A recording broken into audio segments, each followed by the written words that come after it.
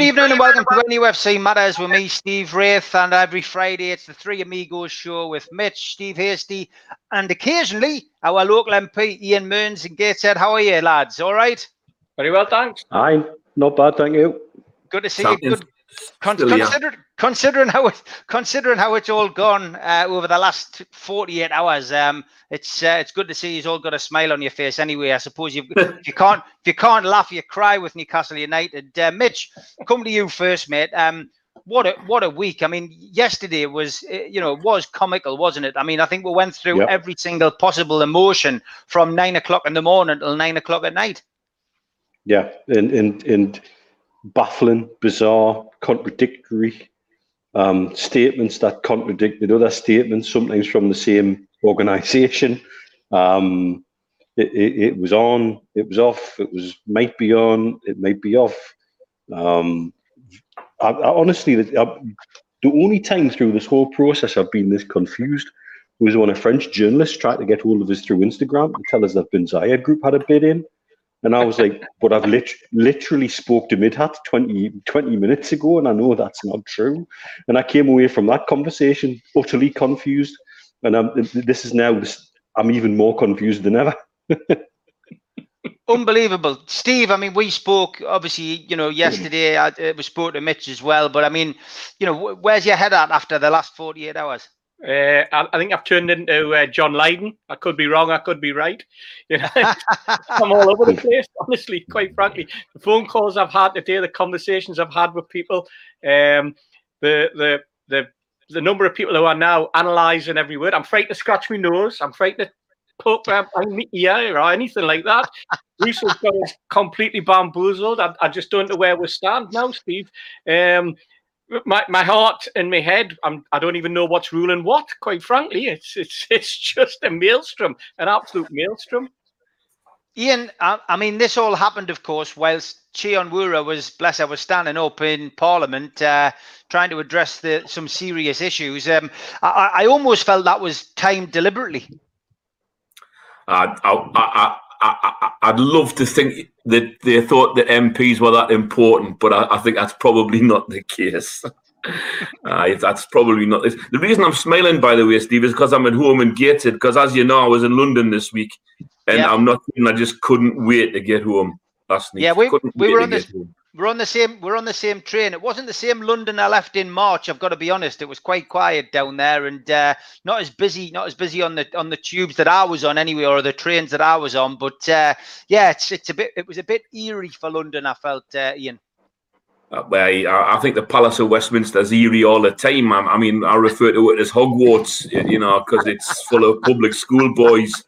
And some of them are up to sort of nefarious sort of sophistry most of the time, so it's always a bit odd. See, the thing is with me, I get off the train, I go straight down to the Palace of Westminster. I'm there till I have to go home to the flat. I then get up in the morning, I go to the Palace of Westminster. So what I see King's Cross, I see me flat, I see the Palace of Westminster. And, not much commuting in between, and very, very little else. And, I just think you get a very, very strange idea of what London's like, because I just don't see much of London at all, frankly, like. Ian, I could probably do a full show on what's going wrong with COVID, but we'll stick to Newcastle. Newcastle United, honestly, if there's ever a club that's going to make a takeover difficulty, it's going to be us, isn't it? And this week has just been monumental, cock up after cock up on somebody's behalf, and Richard Masters coming out and doing his interview, Mike Ashley losing the plot after going for another pizza with the players, in amongst signing a multitude of players we never thought in a million years we were going to get. It's just been a typical week at Newcastle United. Well, I gather that Ashley had steak, and I can think if we were used for a steak at the minute, like it would be in somebody's heart. I think that they were gonna. It's been an interesting week, but you see, Richard Masters, has been so busy not answering my letter about getting the matches televised. Mm-hmm. Yes, yes.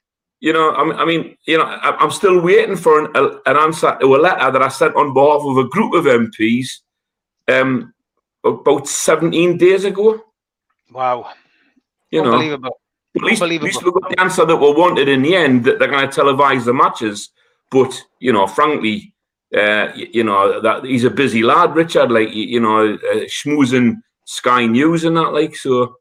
Too busy on the television and, being analysed by body experts. Mitch, not sure whether you saw that one, Mitch, with my good mate. What did you think of that? I mean, his little 10-minute video, just analysing the video. I thought it was quite interesting, wasn't it, to watch someone's body language and pick up whether they were telling the truth or telling lies?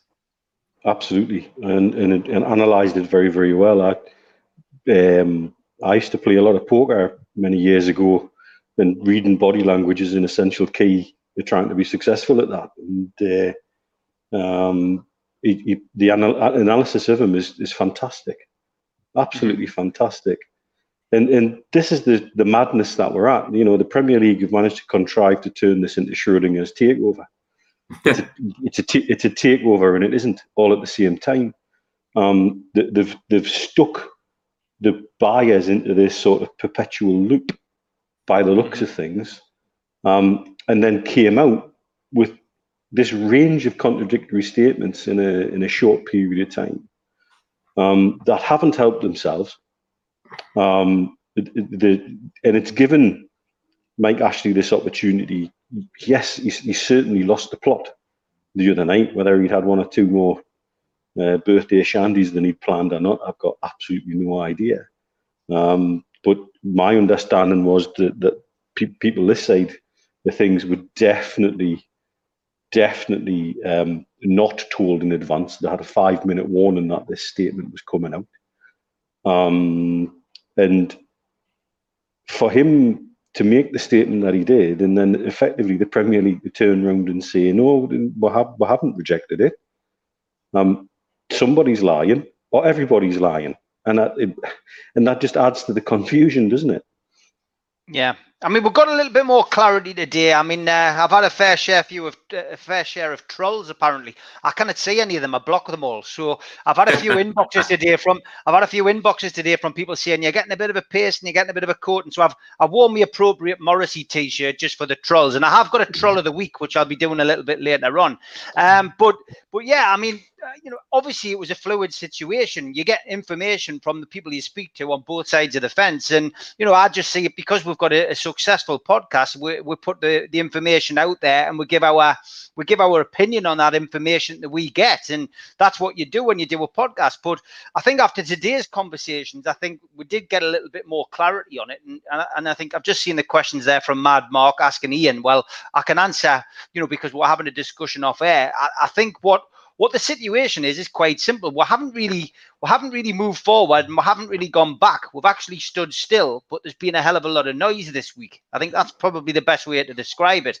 And I think, PCP have done a cracking job over the last few years to try and get this club, out of the hands of Mike Ashley. Mike Ashley, at this moment in time, is still very willing to sell to the consortium, PCP, the Rubens and PIF. So we're in a situation now where all of this has exploded. We've had all of this noise. We've had Richard Masters, come out and, be very, patronising towards Newcastle fans. Mike Ashley's responded by saying that the Premier League has rejected it, which of course we now know they haven't rejected it because, of course, as we all know, which was well reported, PIF literally withdrew and walked away from the table. The deal, though, was still very much on the table. They just walked away from the owners and directors part of things. Now, the understanding we have is that more or less everyone has passed the owners and directors test, but there is something still outstanding with the Premier League. What that is, we don't know. There's some impasse which, the consortium, Mike Ashley and the Premier League need to sort out. And until that gets sorted out, we can't get any further forward. So where do we stand now? Mike Ashley has obviously lost his rag. He's had a pop at the Premier League. He said it wasn't passed. Masters has fired back, or the Premier League's fired back, saying don't blame Masters. We're all in this together. We've actually all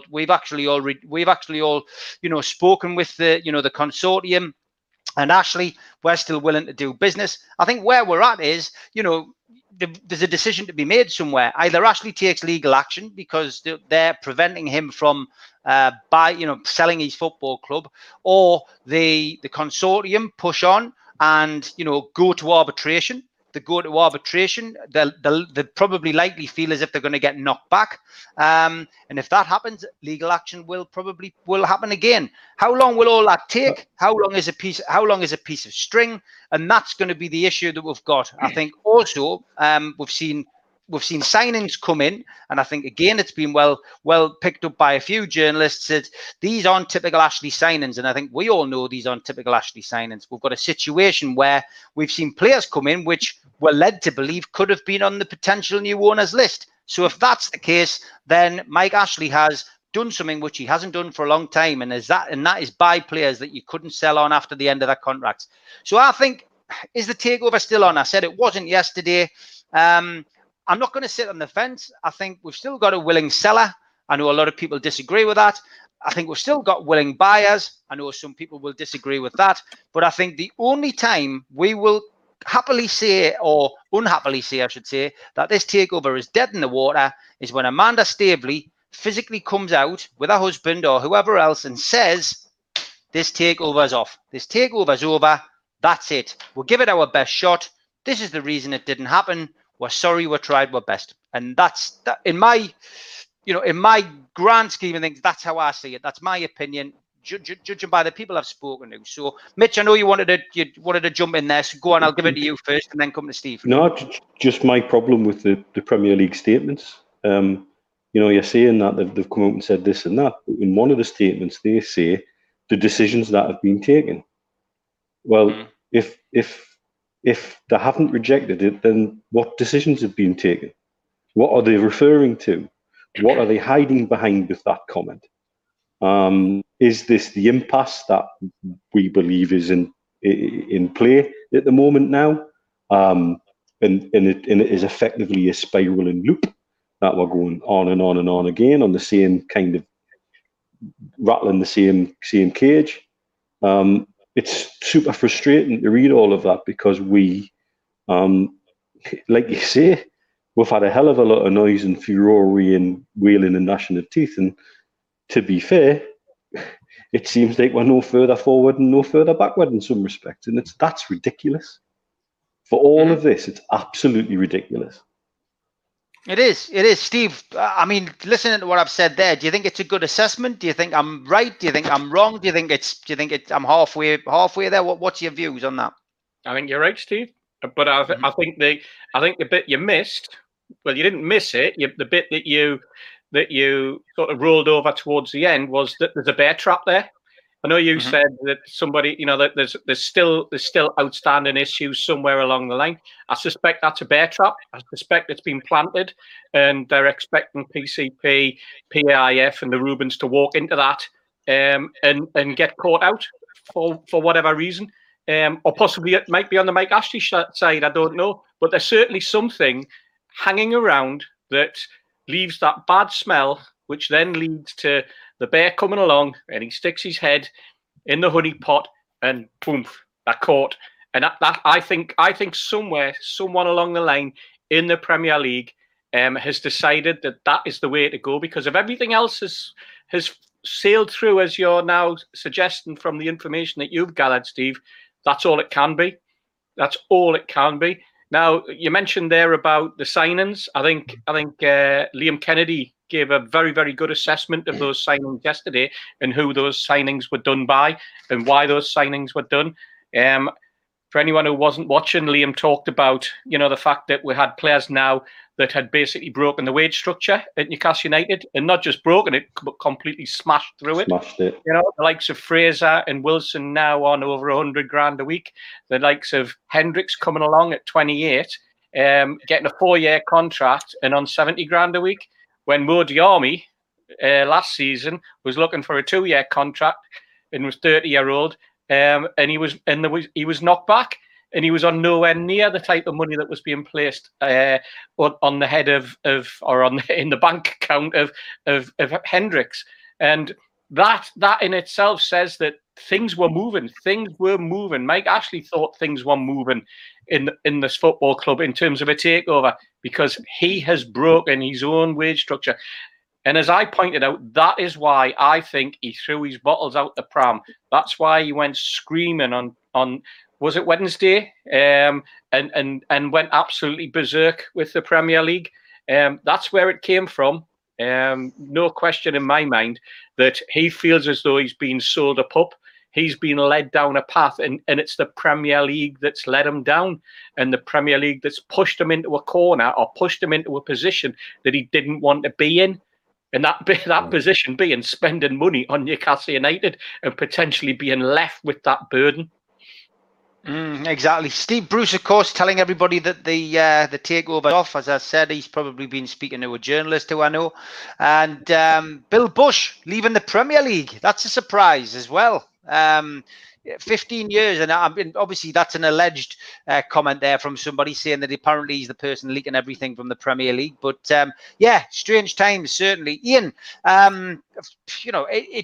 it's good to see the players come in. I mean, when you look at the squad, we were all complaining, I think the last time you were on, that we needed a centre forward. We got Callum Wilson in. Great to see him come. He's had a few problems with injuries, but he's a proven Premier League striker. Got him in, and we've also got somebody to fire the bullets. Somebody that Simon Jordan referred to on TalkSport as a turd. I would say that he doesn't realise that can sometimes be quite a pleasant tone up north. And of course, a defender, a left back. A recognised left back as well, it has to be said. So three players in the bag to back up what we brought in with Gillespie in goal, Hendricks in the midfield, and of course we had the news today in a socially distanced photo with Isaac Hayden and Darlow, of course, increasing their contracts as well. So Matty Longstaff, of course, signing on the dotted line, and promise of more to come. It feels like Christmas, Ian. Well, I hope you're right, Steve. Or will it be Dave Besant, Andy Thorne, John Hendry over again? No. I mean, I remember at the start of that season being very, very optimistic. Now, I'm afraid after 13 years under Mr. Ashley's tenure, I've had all of the optimism battered out of us. But look, it looks much more positive than we've seen for a number of years, and you add that to the other more recent acquisitions, the sort of St. Maximum, Almiron, people like that. It looks like we've got some creativity, some pace. I hope the defence is good enough, and I really do worry about the early part of the season without Martin Dubravka, because as we've discussed before, Dubravka last year in the last season made more saves than any other goalkeeper, and he needed to. That's the thing, because the defence was suspect from that perspective. And I think in terms of not moving back or forward on the takeover, Steve, I'm not surprised we're not moving back or forward on the takeover, because the club has been completely tied up. It cannot move back. It cannot move forward. It's been wrapped up in completely newly manufactured red tape emanating from the Premier League's head office. It's just awful. I'm not averse to writing letters to ministers, but I actually do think that the ministers need to start having a good look at the Premier League. The governance of the game, I'm afraid to say, is deeply flawed. It's not accountable. And, it's just become a huge business with massive conflicts of interest. And they're just there for everybody to see. Cheese standing up did get buried a little bit. What was your thoughts on how it went? I mean, what was the response to it? No, I think that it is what it is. Like an end of the day adjournment debate. It's about raising an issue and hopefully getting some response from a minister. But end of day adjournment debates are just there to air an issue, not really to get anything done about it. That's the way that those things. And sadly, I was pre-booked. I was already pre-booked to be in another meeting, so I couldn't be in the Commons to join Chi. That's the way the diary works. I only found out that she was going to be on the day before, So that's the way that pans out. And I was doing another meeting, so that's sad from my perspective. I would like to be in there to give out some moral support, but unfortunately wasn't able to do so. Got to say a credit to you and to Chi, because you've both been fantastic through the whole process. Whether it's right into the Premier League, Richard Masters, or trying to get things stirred up, and Ian Lavery as well. He's done his bit. So certainly been great to see the local MPs doing their bit, because it's something which the voters have felt strongly about. Bizwajit says it would be quite welcome if Amanda Staveley comes out and clarifies the current position and whether they are still in it. I can clarify now that isn't going to happen, Bizwajit, because I think if they're still in it, then they're going to have NDAs signed. It is still going to be very silent on their behalf. I think the only time we will ever hear Amanda Staveley come out and say something publicly will be if it all collapses, mate. So that is my opinion on that. Mitch, the signings, are you happy? Are you pleased with the players that have come in so far? And you must be pleased, I suppose, to hear that at least there is potential for more coming in over the next couple of weeks as well. Indeed so. The one thing that was bothering me a lot was we had definite needs that needed to be fulfilled, and there hadn't been. And that these signings have addressed that. So there's a fantastic start. I agree with everything that you guys have said about that. They're as far from Ashley signings as you could possibly get, some of them. Mm-hmm. So it did make you wonder: is he spending somebody else's money? Why is he going with those players? Why is he going with that plan? And actually, has that contributed to his rather frustrated outburst, that he's done something that he wouldn't normally do on the back of being told something's going to happen positively, and then he's had the rug pulled from underneath him. But if there's potential for more, that also makes you wonder, well, what's the motivation for that? Now he's had his little stamp of his feet and chucking the toys out the cot.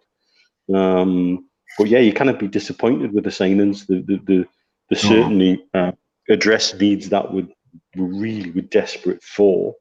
Our squad management's been appalling over the last couple of years, and we now need to get people out. I know Lejeune's gone on loan for a year, so that needs to happen for him so he can get fit. When he came back, it was quite obvious that second injury had taken its toll on him. And the spotlight of the Premier League's not a place to do that. So go back to Spain, have yourself the time to recuperate. I'll just, I think there's 9 players in who have got squad numbers under who are still at the end of that contract next year. Yeah. And that's not including Darlow and Hayden, who've signed new contracts today apparently. So there's 9 others who are up for a free transfer in 2021, and okay, some of them you're not going to be massively worried about, but others, you can see that there's some value there. It's a question of, I think we're, every so often though, you've got to be thinking about, look, you've inherited these players, they're in your squad. Do you actually want these players to be part of your squad? In order to move things forward, so there's got to be some comings and there's got to be some goings as well. And I know that's being managed. But I look at the 9 who are at the end of their contracts in 2021, and there's 1 or 2 of them there. I think, well, there's some value there possibly. Yeah, definitely. I mean, the strange one today, Mitch, is seeing Darlow and Hayden given their contracts extended. Hayden's somebody, there's a few players in the team or squad, it has to be said, that split fans' opinion. It's what happens. It's the nature of the beast. Hayden's one of them. But Darlow, I think, again, the extension and such a long contract as well, very strange. And very un-Ashley-like, isn't it?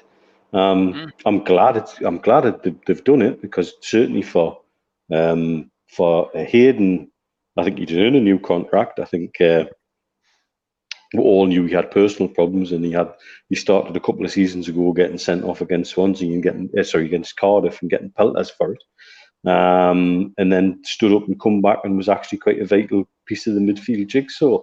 And so he's obviously overcome the personal issues that he had about possibly wanting to go back down south. And so he's earned his new contract. That's great, because he was one that we really did need to tie up. Darlow, well, let's see what he's made of. He's got his opportunity with Dubravka injured. I don't think he's as bad a keeper as some people would like to make him out to be. And So, he has an opportunity, and I think he's a very able deputy to Dubravka. I think we've got to have a bit of faith in him. But again, 5-year extension's an unusual one there as well. But that said, if he was to, because the other part of that is well, we've got Woodman on an extension and off at Swansea on loan for a season. What happens when he comes back to the club next year?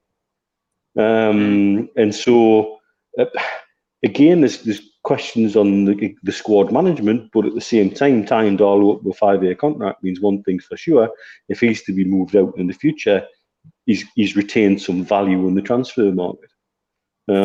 So, in some respects, I can see why they've done it that way. Steve, before I come to you, I just want to ask Ian, there's people asking questions to Ian. Does Ian know about the top brass government apparently involved this week? And there was a question there about Whitehall. There it is. Who's the Whitehall intermediary? Why is his input not being successful? Do you know anything about that? I mean, obviously, I think from the government's perspective, the current government's perspective, let's not forget that at the start of this process, they had issued licenses to sell weapons again to the Saudi Arabian government, and having issued those licenses for those arms sales, I think the current government are dead keen not to have anybody bad-mouthing Saudi Arabia, and so therefore it looks like that by their action, that the Premier League are just bad-mouthing Saudi Arabia. And so that's why I think there's Whitehall and governmental involvement in terms of trying to smooth things there, because they don't want to see this criticism. Because I can tell you, the weapon sales to Saudi Arabia are worth a damn sight more than the 360 million quid or whatever, 240 million quid that they've got in for the Newcastle deal. Martin Colley's asking, can the government delay fans' return until the Premier League have clarified their processes, including owners and directors test, and subject to DCMS review of their ability to govern football objectively? Is that something that can happen? Well, I have to say, I think it'll be much more from the public health perspective, and unfortunately, we see that all over the country things are going in the wrong direction. The government themselves have said that the R rate is now between 1 and 1.2, and there'll be places like Tyneside, sadly, where that R rate is probably greater than that. The testing system, I'm afraid to say, is just nothing short of shambolic. I've had residents in Gateshead, who've been offered tests in Hawick, Carlisle, Edinburgh. It is just farcical, and of course, the government are trying to defend the system and blaming people who don't need tests, apparently. Well, of course, people need tests, because if they've been in touch with someone but are asymptomatic and need to get back to work, they need to find it, have they got it or have they not, so they can get back to work. And that's why people are going for tests.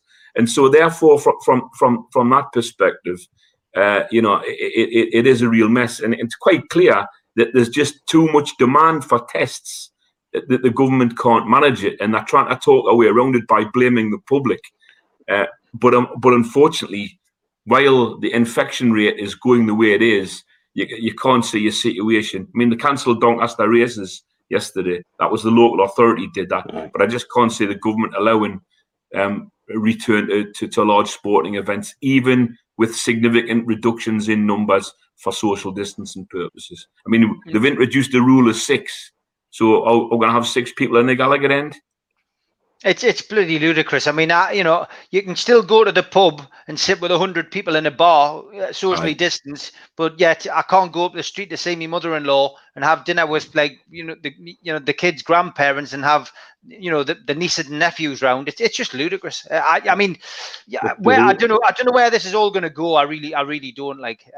It's crazy. Dunstan's game's off this weekend because a player tested positive. The rest of the team are all negative, but that's the game's off this weekend because of that.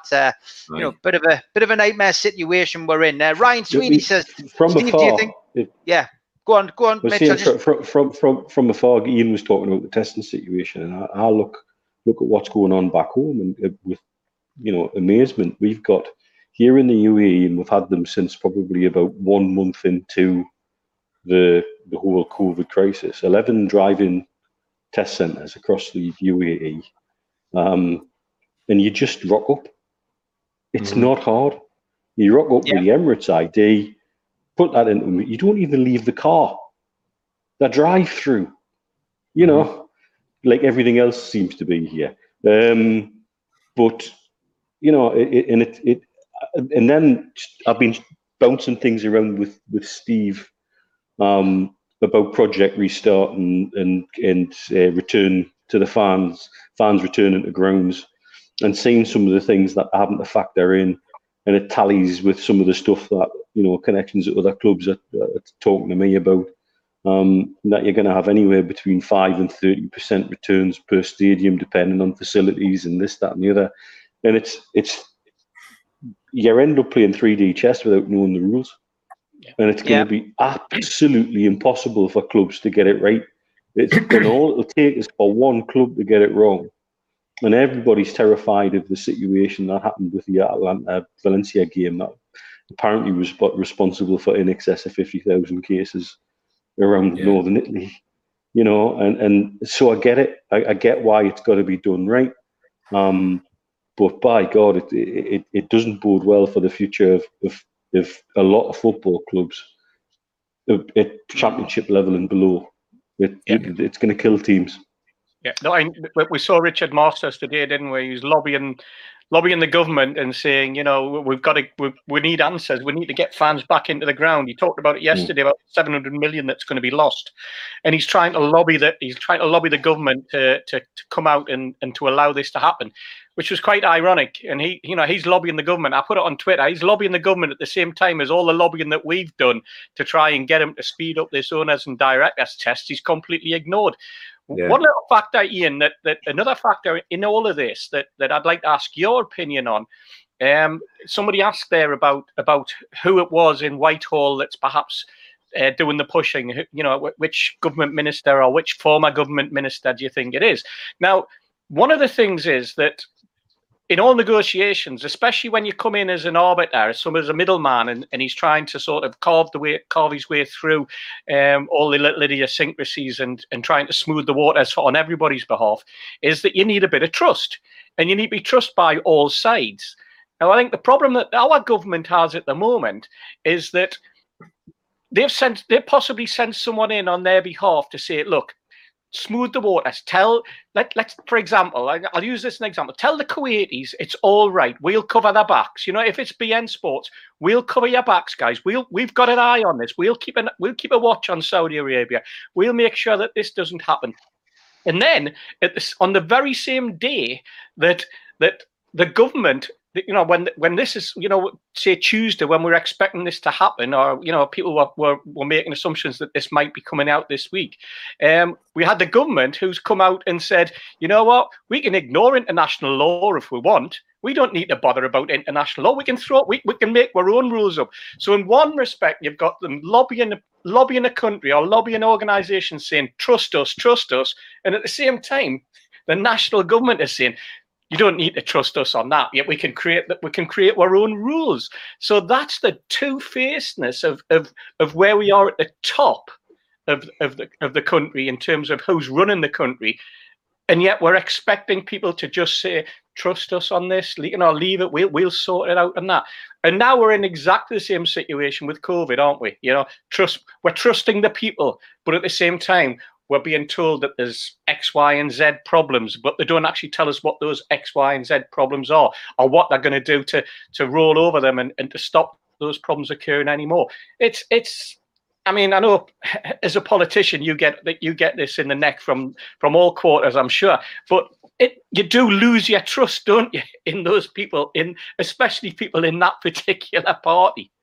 Yeah, well, I mean, I think the thing is, Steve, it's not just trust, but it's also trust in competence as well. And I think that they are actually suffering a competence bypass at the moment on so many different fronts. And I'm not being overtly party political. I've been around in watching and being involved in, you know, politics in Parliament for the last 10 years and in local government for 27 years before that. And I have to say, by the way, I don't think I've ever seen, you know, ministers, the civil servants, who are so grossly incompetent as this bunch are. And that's not just in health or education, it's in transport, it's in local government, it's in treasury, you name it. They have a real competence problem. And, that undermines trust more than anything else, I'm afraid to say. Yeah. But, the actions this week that you're right about, the new bill that they're going to put through, which is going to ignore previously agreed international treaties, is just like unprecedented. And I'm afraid Dominic Cummings is a great fan of chaos theory, Yeah, it's the signal that it sends out there. So that's why I'm relating it to football. I'm relating it to, say, the people that you're trying to convince that we as a government can act as your eyes and ears on this. We'll make sure that the Premier League do X, Y, and Z, and they'll cover your back, and they'll make sure that things don't happen. And yes, they're just words, but with those words come credibility. And when that credibility is being pulled and that rug's being pulled under your feet or under the feet of the person who's trying to sell that to them, and I know we use the phrase "sand Arabs" and stuff like that, as sort of, throwaway remarks. But what they're doing is they're pouring petrol over the top of it, aren't they? They're giving whoever that negotiator is absolutely no chance of winning the day when it comes to face-to-face explanations and looking for that credibility and looking for that confidence that, yes, we are. Yes, I believe you. You are covering for me. And in the football sense, that's what they've done. That's what they've done. Maybe they got so far down the line this week, and then something like that happened where, they thought it was going to go, and then somebody's went, whoa, hang on a minute. We don't know. But it could be something as simple as that. It could be something way outside of the remit of the game. And that's why Mike Ashley's getting angry, because it's nothing that he could have done, nothing that PCP, nothing that PIF could have done. But somebody somewhere has said or done something that's upset the apple cart, if you like, and everything's been thrown out of that apple cart, and we're now trying to pick them all up. That's a very much a possibility.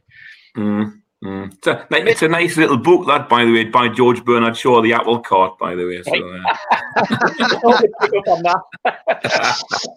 Mitch, John Brown asks, do you think that the BN Sports has apparently had an influence in the Premier League's decision, or they nailed on for renewal of their contracts went up? I mean, BN Sports has had its part to play. I think we all accept now the Pirates. Never, no, how dare you? That's dreadful. How dare you? BN Sports definitely played their part in this, didn't they, really? And the Qataris. Yeah. It's as simple as that. I mean, a lot of people saying, I don't understand why it's happening. It's Qatar, isn't it? And it's Saudi. It's a political battle, isn't it? Yeah, but it wasn't. You've also got to remember, it wasn't just BN Sports. There was other broadcast partners who rallied around by them to press the Premier League about the piracy issue very hard, which I still find ironic, as you can still get a chipped Amazon Fire Stick and stick Cody on it and watch whatever you like, but still give games to Amazon. But there you go, that's another matter. So yes, they have had an influence, and I don't care what anybody else says. And the Premier League would try to deny it, and I'm sorry, no, they're keeping one of their broadcast partners sweet. However, BN Sports are hemorrhaging money at the moment. I would be amazed if they can offer the same amount for the MENA region if it's kept as it is. Yeah. For the next round of bids, they're shedding jobs. And they're losing the monopoly in the Middle East. They lost the F1 last year. I think they're losing the MotoGP next year. And so some of this is being slowly eroded and slowly chipped away. I think there's been another round of redundancies at BN Sports. So Richard Keys, please.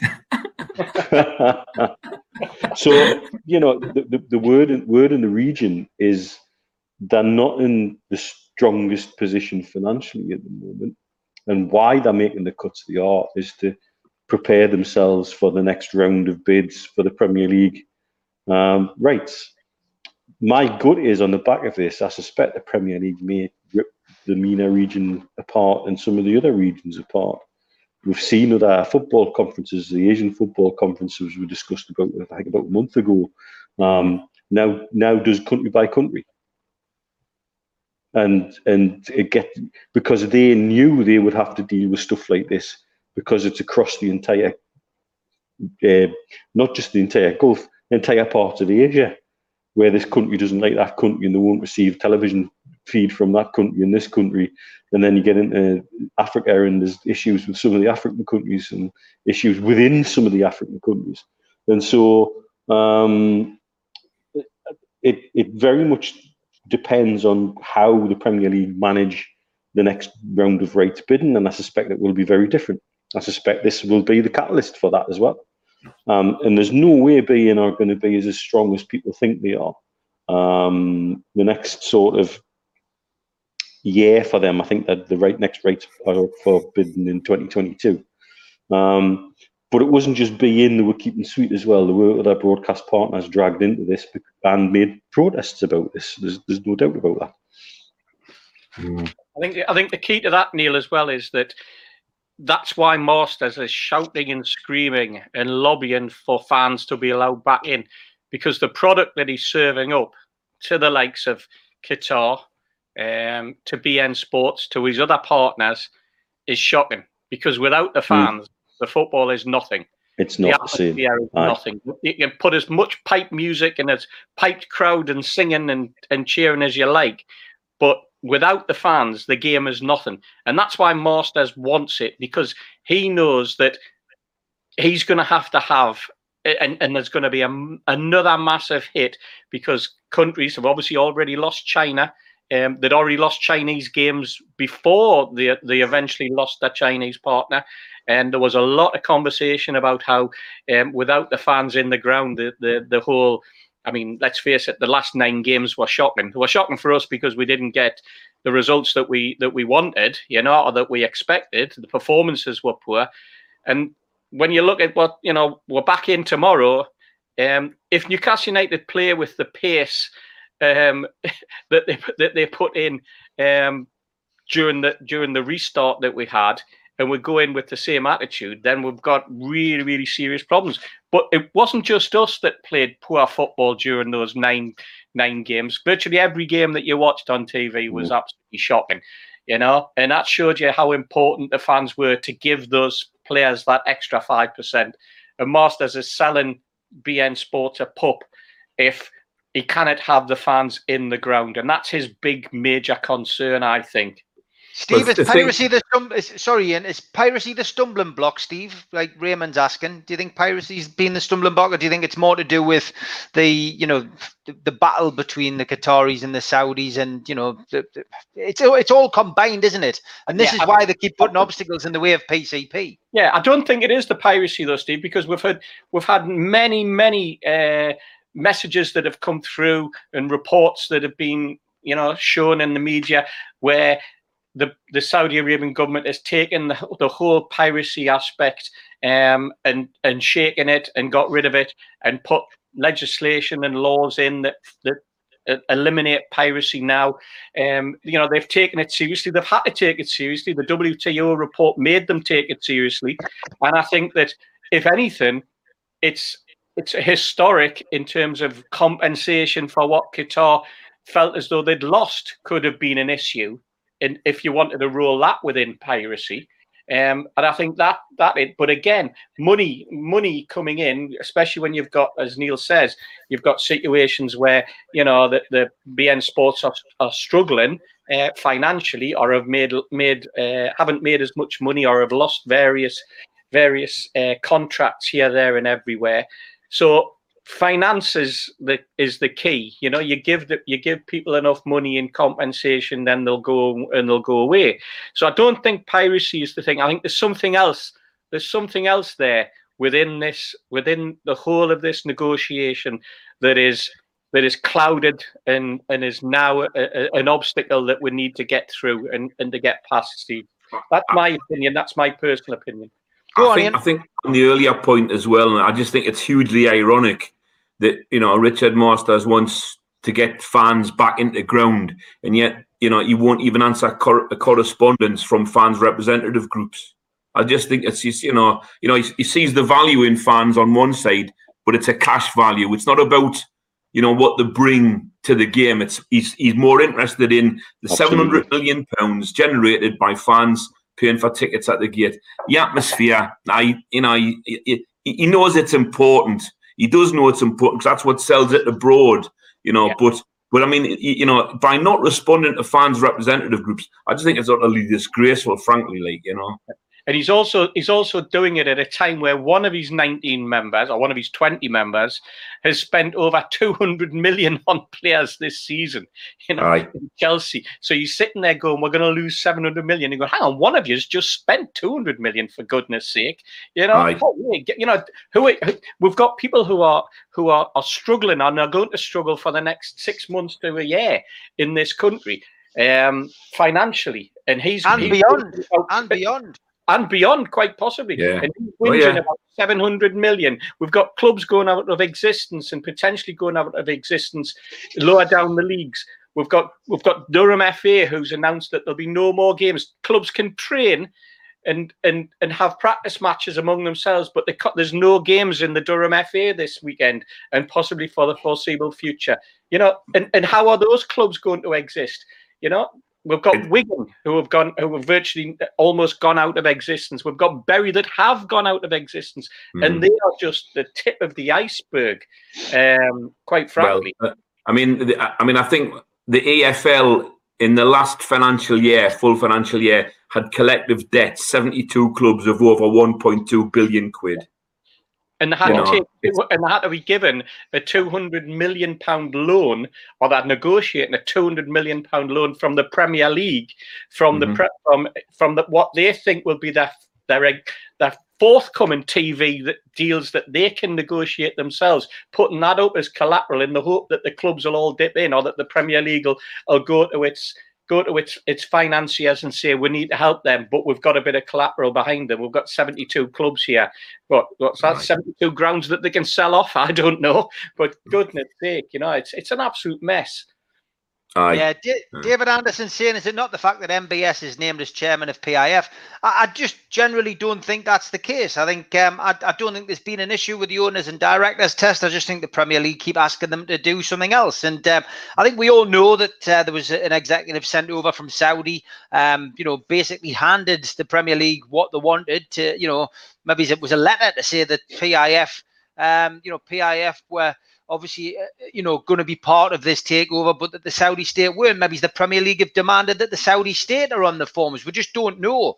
That is the $1 million question. That is the one thing that we don't know, what is holding up this takeover. But, rest assured, I think that, Amanda Stabley and PCP, who we'll have to remember played a part in facilitating the deal of Man City, have got experience at doing these kind of things. And I'm sure they're not going to put £70 million of their own money up without doing their due diligence and homework as to what's going to happen. They'll have even looked at the Premier League owners and directors test and thought that they wouldn't have had an issue. So, something somewhere is holding this up, and only the owners and the buyers understand what the Premier League are playing at.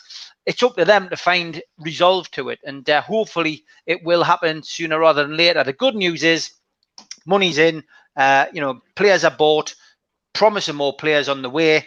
I think really the key now is, Mike Ashley does do what he says he's going to do, which is look at all the alternatives to fight the Premier League and get this takeover through, and also make sure that we stay in the Premier League, Mitch. We've got to. That's the key now, isn't it? Let's not forget. We start kicking a football round in 25 hours' time. At West Ham, and that's got to be the focus: staying in the Premier League. Well, in part, that may have been some of the additional motivation to bring some of the players in he's brought in. He's been through 2 preventable relegations that he's had to then dip into his own pocket to get we back up again, and he got lucky. He found people that could get we back up again first time. So it's cost him an extra £100 million. Perhaps the penny's finally dropped with them that if you spend a little bit of that 100 million or 50 million and try not to get relegated in the first blinking place, that's the best way to preserve the cash value of the club, which I'm presuming he still wants 300 million for. I would be curious to know what his reaction would be if somebody was to turn up and not offer him 250 now. Would he still take it? Would he still, would he view that somebody slapping 250 million down and that was a guaranteed and it was full and final and they could sail through the O&D tests? Would he be at the point where I'll cut my losses and do it? Would he want to take that, or is he just going to be hard nosed and say no? I want me 300 million, and that's why I bought these players to preserve my Premier League status, to preserve the value of my club. Yeah. The one question I've got is does anybody think there's any malign influence being exerted by other clubs in the Premier League? Well, Ian, somebody told me, who I trust exceptionally, who is in the world of the football finance, that there was 6 clubs preparing to make some sort of comment or statement to the league once the new Saudi were involved in the takeover of Newcastle United. Mm-hmm. And some of them aren't clubs that have been named, but they were all clubs who potentially had something to lose, like us suddenly being projected to a different level financially. Whether that's malign influences or not, I don't know. But certainly some were very ready to apply what pressure they could. And I have to say, it'd be very interesting to see what the clubs and where the clubs stand now. Now one of their member clubs has openly come out and criticised the Premier League. Mm-hmm. Mm-hmm. Which side of that line are you going to lie now? And are you then going to turn around and have a go at Newcastle on the back of that? It's difficult to know. I think there's an interesting dynamic here, in as much that there are some very profitable clubs and wealthy clubs in the Premier League, and there are others who are chugging along and doing okay. But the thing is, how many of those owners of the chugging along clubs at some stage have considered selling their club? And automatically now, selling that club looks much more difficult with this hanging over the Premier League, because if another club tries to go through a takeover process and there isn't the same rigour applied to the owners and directors test, the perspective of a legal challenge by Newcastle United and PCP becomes even greater at the moment. So, I'll bet there's some really quite worried owners out there who aren't in that bracket of the comfortable clubs, shall we say. Yeah, and we've also had statement from the Premier League that they are going to review the owners and directors tests. Now, a review would tell you that it's going to be strengthened, not weakened. Well, we've been arguing for that. So again, that tells you that it's going to be a stronger owners and directors test, which is going to make it more difficult. And if some of those people, some of those owners, as you say, Ian, are looking at similar type of deals to the one Newcastle United are getting, or similar type of buyers, pension funds, sovereign wealth funds. What if the Norwegian sovereign wealth fund suddenly steps in, for example, and decides to take it because they're similarly very, very wealthy? Would they have the same problem? Would the same problems ensue? Would it be dragged in, or are we going to tighten it up to the point where we make it easier for charlatans to come in? Wigan. I mean, look at Wigan.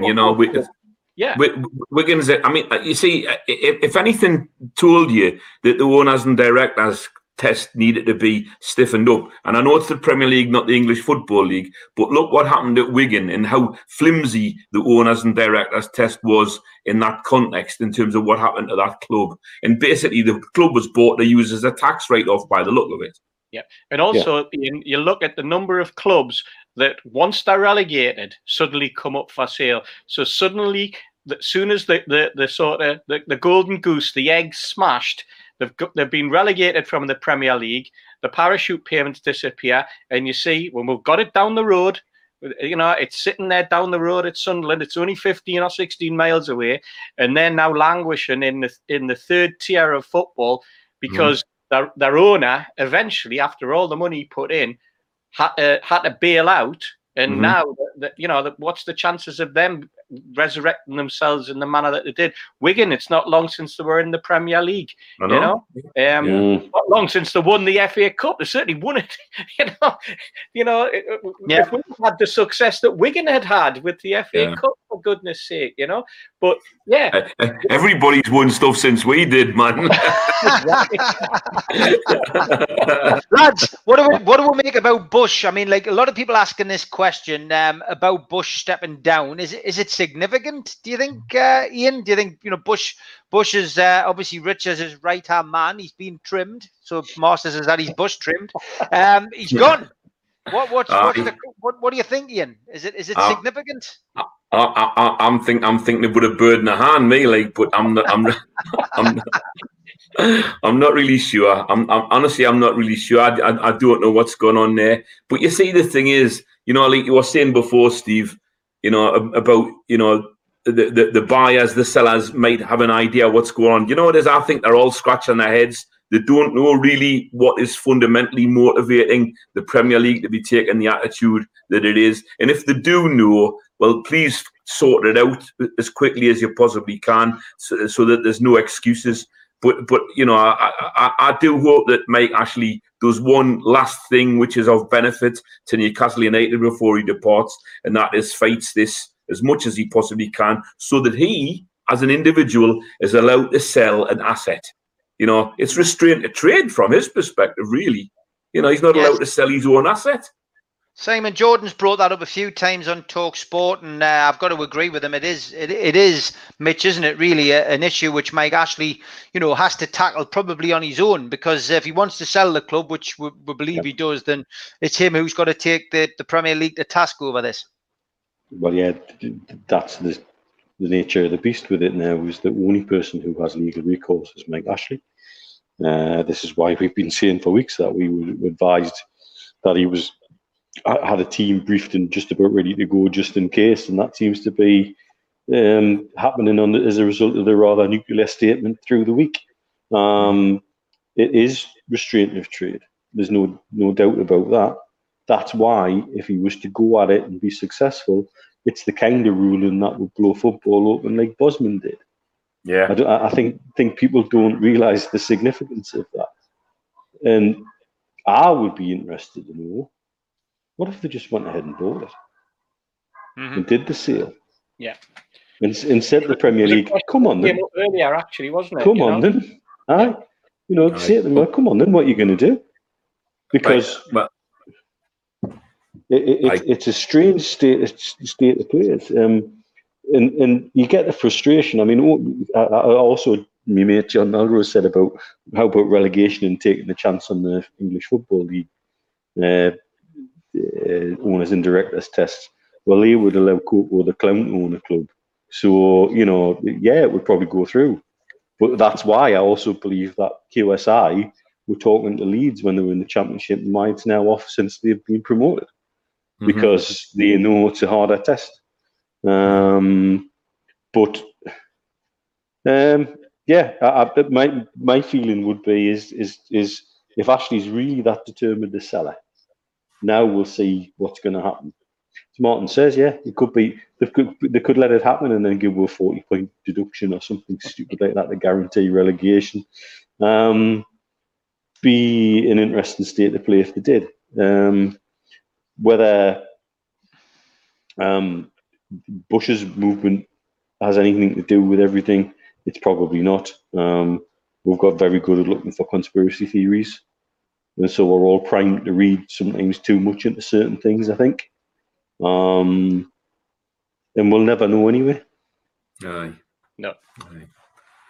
Yeah, well, it's interesting. It's an interesting time. Just trying to check out online actually the Bill Bush story, and he is basically set to leave after 15 years. It says here, I'm just reading on the Mail Online, he was playing a key role in the failed Saudi Newcastle takeover. So it is very interesting that it's a story which the Athletic are running. The Daily Mail has now picked up on it. So it will be interesting to see whether that's played its part, because there's a lot of people, Steve, believe that, there's a few... there's a few skeletons buried in the Premier League's closet over this, and Ian's pointed out that things may not quite have been, as they seem. There's the football authorities need to be addressed. I think maybe hold into this century. Maybe I think that's probably the best way to describe it, without accusing anybody of anything. But maybe it's a significant move that Bush is stepping down. Yeah, it could well be, because obviously he's like you say, he's been there 15 years. I think the key to it is a very strange timing. One day before, or less than 24 hours before the season starts, they suddenly decide that he's going to move on. Now, if he is moving to an advisory role, that's very similar to what Scudamore did. Scudamore then took an advisory role for a period of time before he then finally retired. I mean, it'd be interesting if he's been there 15 years. Are we going to suddenly see that the clubs are all going to be asked for another £250,000 each to give him a nice little nest egg of a handover? Is that what's going to come on? It's quite ironic, isn't it, that the clubs wanted to have control. They've got that 20, the 20 of them sitting there. We're now looking and we're saying, you know what? Those football clubs, those teams that run the Premier League need to be dragged into the 21st century. It's not that long ago that we were saying that the FA and the Football League 92 needed to be dragged into the 20th century because, they were all run by, butchers, corner shop merchants, the power of if you remember, the Northwest, the clubs that basically set up the working men's game. In football, the 12 original members of the Football League, and that carried on all the way through. And we saw it right up until '89 when Sir John Hall managed to wrestle with the help of John Woff the shares from invisible people, families that didn't even know they held them, and ousted somebody whose family had shares and allowed him to become the chairman of Newcastle United when he had absolutely no money, or certainly not anywhere near the wealth that was needed to even repair the toilets in the Gallowgate end, for goodness sake. I remember being on the Gallowgate end in the 70s. And you used to go in and you used to wonder what changes had been made to the ground at the start of the next season. And I remember there was an absolute furore of laughter because they'd painted orange lines and crosses down and put a fence in down the middle of the centre of the ground in front of the scoreboard, if you remember. We didn't used to have that barrier there, but that was to allow the police to get up through the middle, and there was that little gate at the side where the coppers used to stand on both sides, and we just laughed our heads up and said, that's where the money's gone this time. It's gone on some orange paint to paint some stripes and some crosses, That's what it was like at Newcastle United.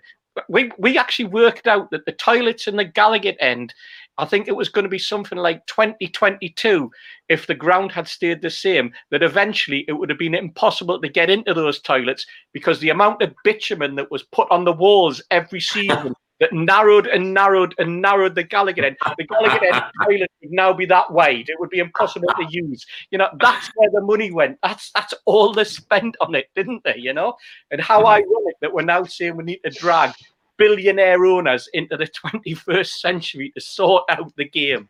It's unbelievable. There would still be copies of the football pink on the wall underneath all that bitumen, Stevie, from about 1948 or something, Exactly. Yeah, remember all that litter on the other side, the broken glass and the litter that just congregated in among those bushes, But let's not forget, it was Stan Seymour, right, who at the time when before the John Hall takeover, Westwood and all them, they wouldn't stump up 10 grand each because Newcastle were in financial bother, and all of those directors, the Fenton Braithwaites and all those names, and McKeague and all them, and Stan Seymour asked them all for 10 grand to sustain the club through the next season, 10 grand each. It was, and half of them walked away, including the president of the Football League. Yes, Lord Westwood. Unbelievable, isn't it? I mean, when you look back and you see what now, this is a football club that whose ground wasn't good enough to actually play any of the 1966 World Cup games in. The games were played in Borough and they were played at Roker Park, but Newcastle United and how many plans did we see from that period onwards about potential redevelopment at St James's Park, and eventually they spent the first cup money. Some of it went on Jinky Jim, and the rest of it went on the East Stand, which we still have. But that was 1972. Remember the Tom Dinnery plan to build a ground at Liamsley? That's right. Yeah, there was that one. There was some amazing plans, and you look back. Gosforth Park. Yep. Man, honestly, we were going to have grounds all over the place. Honestly, Gateshead Stadium as well was another one, wasn't it? Yeah. You see, there's a story behind that, Stevie. You see. Come on then, let's have the story. Well, you see, John Hall was in cahoots with Geordie Gill, who was the leader of the council. And basically, John Hall used Gateshead and Geordie Gill, to be fair, as leverage to get Newcastle City Council to let planning go ahead for the redevelopment of St James's Park, because they were just like sticking their heels in the ground. And so John Hall and Geordie worked together on basically, I think it was a phantom plan to relocate St James's next to Gateshead Stadium. And as soon as that started being talked about seriously, Newcastle City Council relented and started allowing the plans to go ahead for the redevelopment of St James's Park. So it was initially 36,000 with the corners and the two stands at each end. So that's what happened, really, Steve. And of course, for John at the time, very, very popular in Gateshead because of the building of the Metro Centre. So he had the ear of Gateshead Council, didn't he? And that's what scared the living daylights out of Newcastle City Council. And it was really, it was just using Gateshead as leverage, and then that allowed the redevelopment of the ground, because they had resisted it for years and years and years, much to the frustration of the club, Yep. Let's start talking a little bit about the football. We've got just under an hour left in the show. Anton Mackay's asking a question. Who out of the new signings would start tomorrow? He only feels that Lewis might start. Mitch, we'll come to you first, mate. It's a big decision for Steve Bruce, and it's a decision he probably didn't expect to have with, a bit of choice. Who would you like to see start tomorrow, and who do you think he'll start? I don't see why he couldn't start all of them except Fraser. I think Fraser's short of training time with him not having played due to his contract running out and all the COVID situation. But I don't think there's any reason why the rest couldn't play and get involved. It already seems like that little video that Andy Carroll had flicking around with the two new signings and Richie would suggest there's no problem with them integrating with the squad. So why not chuck them in? You seem determined to get Hendrick, who's obviously somebody he likes the cut of his jib. So if he's fit enough, and again, he's another one who's probably short of training time, but he seems to be further on. He's played for Ireland. So, I don't see why we couldn't chuck all of them in except Fraser, really. Up front, Tom Dixon reckons we should start Carroll and Callum Wilson.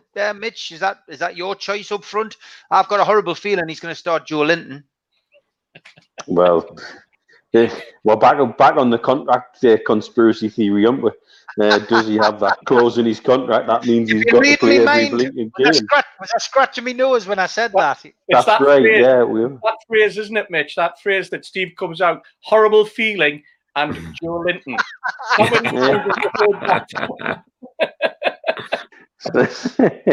Well, I mean, we play him in like a number 10, you see. So that's where he's meant to play, isn't he? I still remember, poor John Dol Thomason. I thought he got crucified at our club, and he went on to be a European superstar because he was forced into doing a job that he was never meant to do because Shearer got injured, All right, yes, James has given us his team, Mitch. Go on, see how this compares to yours. Darlow, Manquillo, Lascelles, Fernandez.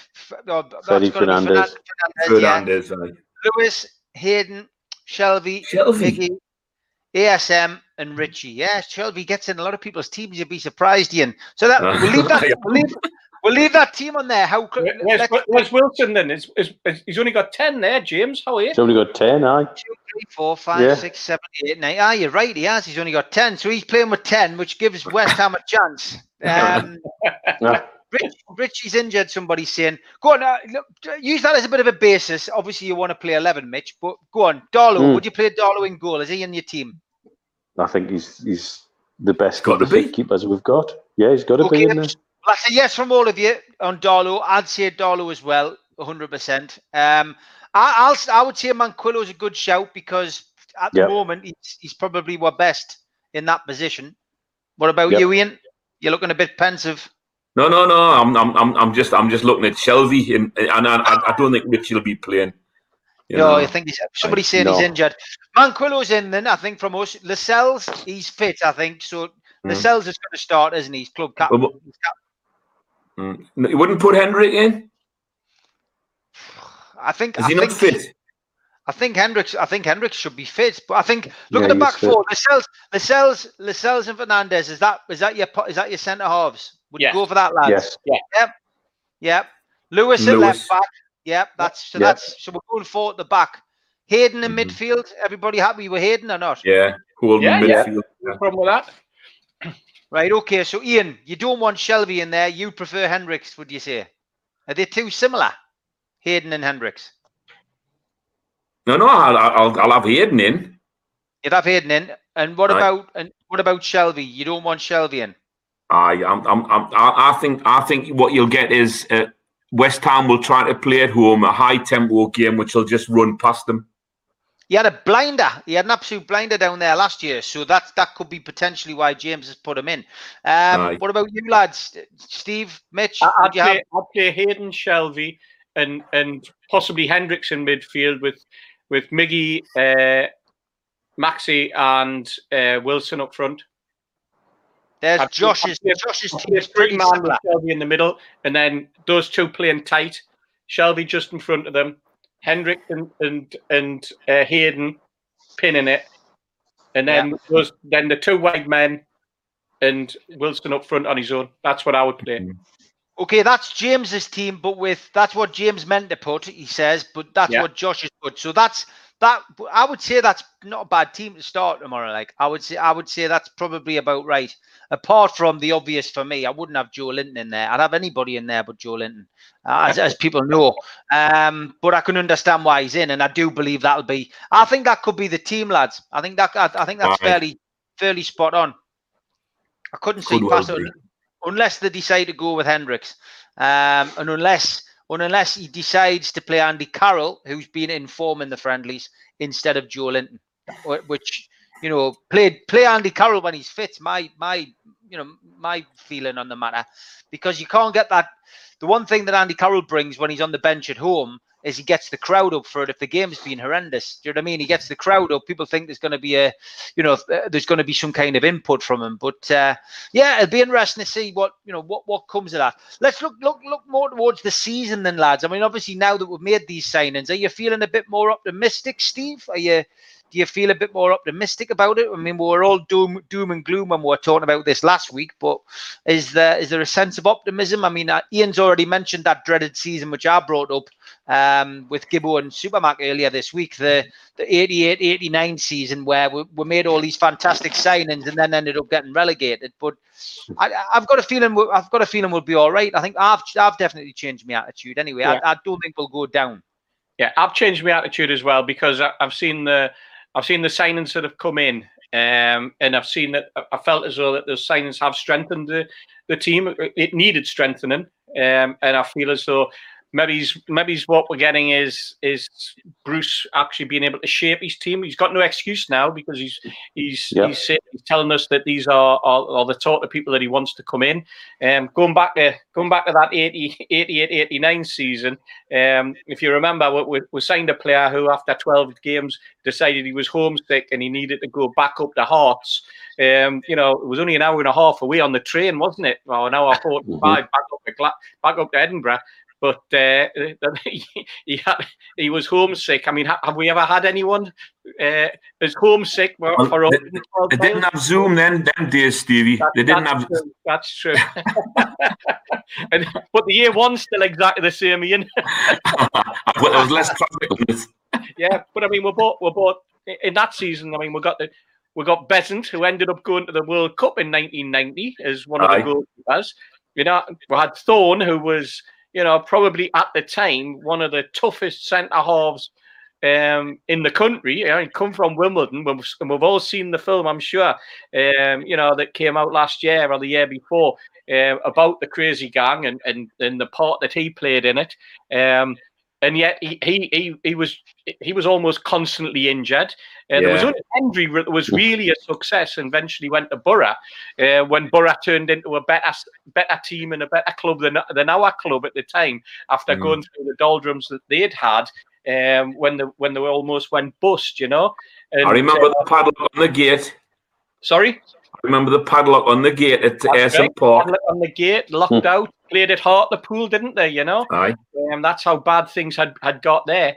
But I mean, so we're now in a situation where we've gone out and we've bought what, like you said right at the start, Steve, we bought a centre forward who is established in the Premier League. He might not be the most prolific of goal scorers in the Premier League, mate. I think he only scored 8 last season. So that would still make him our top goal scorer based on last season. So let's look at that way. And he was playing for a Bournemouth team that was right for that particular time. And he's come back from some injuries, but he's talking the talk. He seems like he's integrated himself into the squad straight away. He's explained why he didn't take the number 9 shirt. And maybe that's because he wanted to give the confidence back to Joe Linton and that type of thing. He didn't want to be someone coming in and being the big boy in the changing room. He's been sensible that way on. I know that Fraser's come and he's carrying a bit of baggage, isn't he? Because of for example, what Simon Jordan, who you mentioned earlier, has said about him and what he called him. But the lad, let's face it, he had made his decision that he was leaving Bournemouth.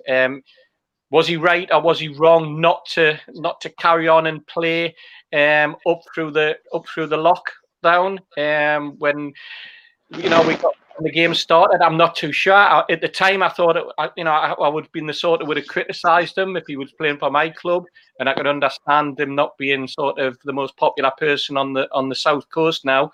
But we know how football clubs are like, and we know how they protect or otherwise their investments. And he wasn't an investment for them anymore. So whether they would have even got the insurance for them, because I don't think Bournemouth financially were in a very good state to play. And maybe they didn't want to pay. Maybe they wanted to play but not be insured. You just don't know. So let's see where it takes us. I'm very, very, very interested in seeing the young left back Lewis. I mean. Aye. Saw a little bit of him last season when he was playing for Norwich, but only on Match of the Day. Norwich didn't have that many live games that we could watch, but he should be fit. He's been with the Northern Ireland squad, so he's had opportunities to play, and he doesn't sound as though he's the sort of lad who picks up knocks. He's young, he'd be enthusiastic, and he's not exactly small in stature compared to some of the left backs that we've had to play. In Danny Rose, for example, or Richie, he looks quite a height. He looks like an athlete. So from that point of view, I hope that me head is in the same place as me heart, because me heart's always there for Newcastle. I'm just wondering, is that not a place for either the Longstaffs in the starting 11? Good point, Ian. A lot of people asking that question. Yeah. What about the Longstaffs? With a lot of people talking about Matty signing a new contract. Would you like to see him in, Ian? Well, I mean, I'd like to. I think I'd like to see one of them playing. And of course, remember we've got the scenario where it's only 3 substitutes now as well. So you can't really experiment that much. You've got to put players in that you're more confident in for a 90-minute slog, because we haven't got the luxury of having 5 subs now. Isn't that the case? Yes, that's correct. Yeah. I mean, Mitch, would you play with Longstaff? Is Steve with Longstaff is the older of the two, is that he seems to have been developing himself as a bit of a number 10. We've seen him put in some great performances when he's played behind the striker, and I'm just wondering whether, if we want to play the 2 wide men in Miggy and Maxi, does that mean that we've got a single centre forward and one of those is taking up that position? Or are we going to play the 2 holding midfields and give him a position at the top of a diamond with the 2 wider men? So it could well happen. It could well be that we don't see Hendricks if it was that formation that I was looking at, but we see the 2 anchor men in Hayden and Shelvey, and then you bring Longstaff in and he plays back just alongside or just behind Wilson, with the 2 guys playing extremely wide, if you like, rather than coming in all the time. So I mean, it's a good shout for somebody. Good shout, that. Yeah, Mitch, what about you? Would you like to see Sean Longstaff given an opportunity? I mean, he's proved he can play in the Premier League. I think it might be a little bit too early for Matty, but he should still be involved around the scenes. I do think Matty's injured, if I'm not mistaken. But yeah, Sean Longstaff, would you give him an opportunity? Well, there's a lot to be said for what the lads have just said about consistency and playing players that and not experimenting too much. And like you rightly say, he seems to have developed himself into this number 10 role, which he had looked good in flashes. And again, very similar to where NFL teams are going to go this weekend with no preseason, what some of them are going to do with rookies who normally may be introduced in a certain way, that they're all talking about introducing new players in a slightly different way because they've had no preseason. Their first real padded NFL game is going to be when it matters. It's not going to be, a preseason warm-up. And so I think there's a lot to be said for having a known quantity in your team. So yeah, there's certainly a good argument for putting Sean Longstaff in that side. Yeah, I've got to be honest. I like Sean Longstaff. He did a lot to prove his doubters wrong. I watched a bit of him in the reserves as well. I think the kid can really develop. You know what I mean? I think if he's given the right kind of coaching, that's the $1 million question, of course, under Steve Bruce. But if he's given the right coaching, I think he could really become a potential England international. And I know that's a long way off at the minute, but given the right kind of coaching, he'd do well. And Man United were interested in him. Let's not forget that we're looking at putting a bid in for him, and they do know a good player when they see one. So it'll be interesting. So obviously we've got the cup game coming up, lads. Is the cup game, and again, it's one of those things which we've not got used to over the last few years. But then suddenly out of nowhere, Bruce gets an FA Cup run, Steve. Gets us to the quarterfinals. And he didn't do the right thing against Man City. I think it was ridiculous what he did against them. He didn't give it a go. It's always worth a gamble against a team like that, and he didn't gamble, and he just he basically accepted defeat before we kicked the ball. But do you think he's going to give the League Cup a go this year? We've got both draws done now. Ian, go on. You want to? Just quickly. I mean, if you set your team up to get a draw, the best you're going to get's a draw, and that's a cup game. That's just ridiculous. I mean, that what happened there. And of course we've got a home Tigers at Blackburn Rovers, so let's have a go for it. Why not? I mean, it's not like we're in European competition. We've got a relatively a bigger squad now. Anyway, it's not a big squad, but we've got a bigger squad. There's a lot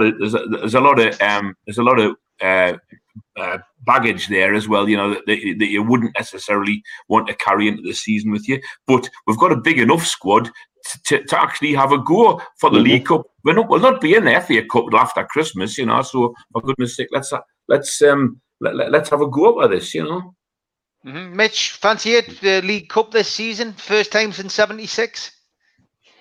I'd take out. You know, at the end of the day, I think we all would. That's going to be a strange competition this season because I get the distinct impression it's a competition that some of the very top teams were hoping would be ditched because of circumstances. And therefore, the attitude of the clubs involved in Europe, I think, will be very much like, really don't care about this competition. Liverpool already showed a disservice to it last season when they played a team of kids when they most certainly could have not. And so I think that says it all, really. This strange new, they've done the draw for the next 2 rounds and it's split into north and south, though how Coventry's in the south and Birmingham are in the north. I don't get that one, but never mind. You've got to draw your lines somewhere, I suppose. Couldn't see Sunderland in that draw anyway, mate, but that's another matter. And that's bizarre to be in a competition to see them out of before we've even kicked the ball. I find that quite baffling. So yeah, why not give it a go? Because the first person to return silverware at the Tyneside since 1969 would undoubtedly make themselves a hero, no matter who they were. Whether you think he's got a cabbage head or not, you'd make yourself a hero. So in Bruce's position, I can't see any reason why he shouldn't be targeting that competition now. Because I don't think, even if the stars aligned for them, I don't see any of the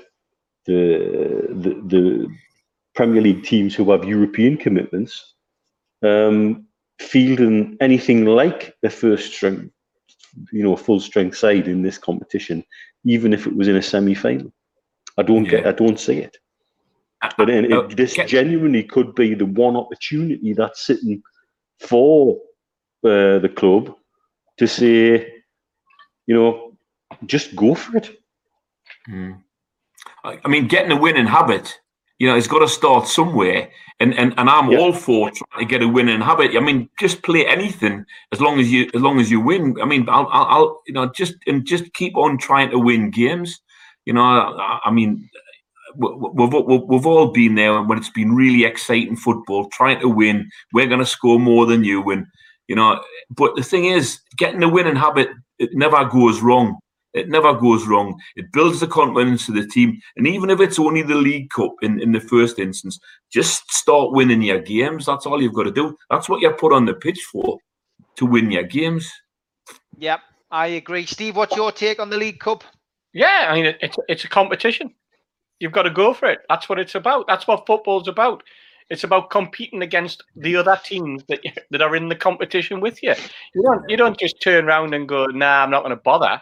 It's there. It's a competition. It's to prove that you have it in you to win. And the whole setup of the League Cup, that's what it's about. It's a competition that starts right at the beginning of the season. So you've got to be up for it. You've got to be prepared, and you've got to be ready. It's a competition where the final comes way before the end of the season. So you've got a bit of excitement to build up to and to generate before you get into that worrying phase of are we in a relegation position? It's a competition. That's what football's about. You compete against the teams around you. Yeah, of course you've got to go for it. If Steve Bruce ends up with a statue outside St James's Park because he's won a trophy, I will be absolutely delighted, and I'll probably chip in for it if that's what it takes. Stevie, it'll more likely be at Exeter. But you're not wrong. That's what it's about. That's what Newcastle United's about, isn't it? Like the heroes now we're looking at. But hey, great. If honestly, I would be chuffed a bit.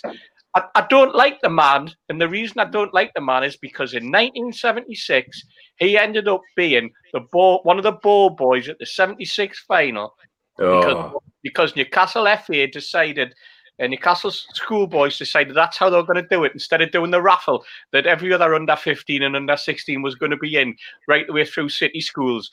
And you know what? Because he's around about the same age as me. I think that's why people of my age, you know, who played football against Benfield when we were at St. Mary's. That's why we don't like. That's the only reason I don't like. I don't have any personal thing about him, but the very fact that he ended up as a ball boy and we didn't get the opportunity. That's why I'm gutted, really. You know. I just pointed for the record. I left St. Mary's in 1974. You weren't thrown out, though. You weren't thrown out. I'll give the people that one. Classic. Somebody was asking a question about Arthur Cox and why he left. It was just because he wasn't offered, you know, a longer contract. He was offered a short contract. It had nothing to do with Mark Rice. That was the reason that that Arthur left. I've heard that story many times from various people. Moxie says some of the big teams start the season later, so they'll field a week 11 in the cup. And have I think that's a good point. I think Champions League, because it's a different format this season again, and you know, the Premier League will be more of a focus again, and a lot of teams will be, you know, concentrating on that. Yeah, maybe it's the big, you know, the top six, the cartel, as we've been calling them over the last few weeks, will not maybe take it as seriously, you know, but it might give us a chance. Another thing I want to talk about, the Nads, we're into the last half hour.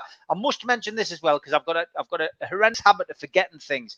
We're now on iTunes and Spotify, so if you do happen to miss the YouTube program, or you're out cutting the grass or walking the dog or whatever you're doing, you can just search NUFC Matters on iTunes and Spotify, and all the shows that we've done previously are all on there, so you can listen on your headset, your phone, whatever. So we are on there, and we'll have got a few thing. Our Steve. Well, it just means you don't have to look at us as well, which is a bonus, you know. No, you don't have to sing. I thought to clear everybody off, you know. You definitely don't have to. On the radio, Steve. I was needing to put that me.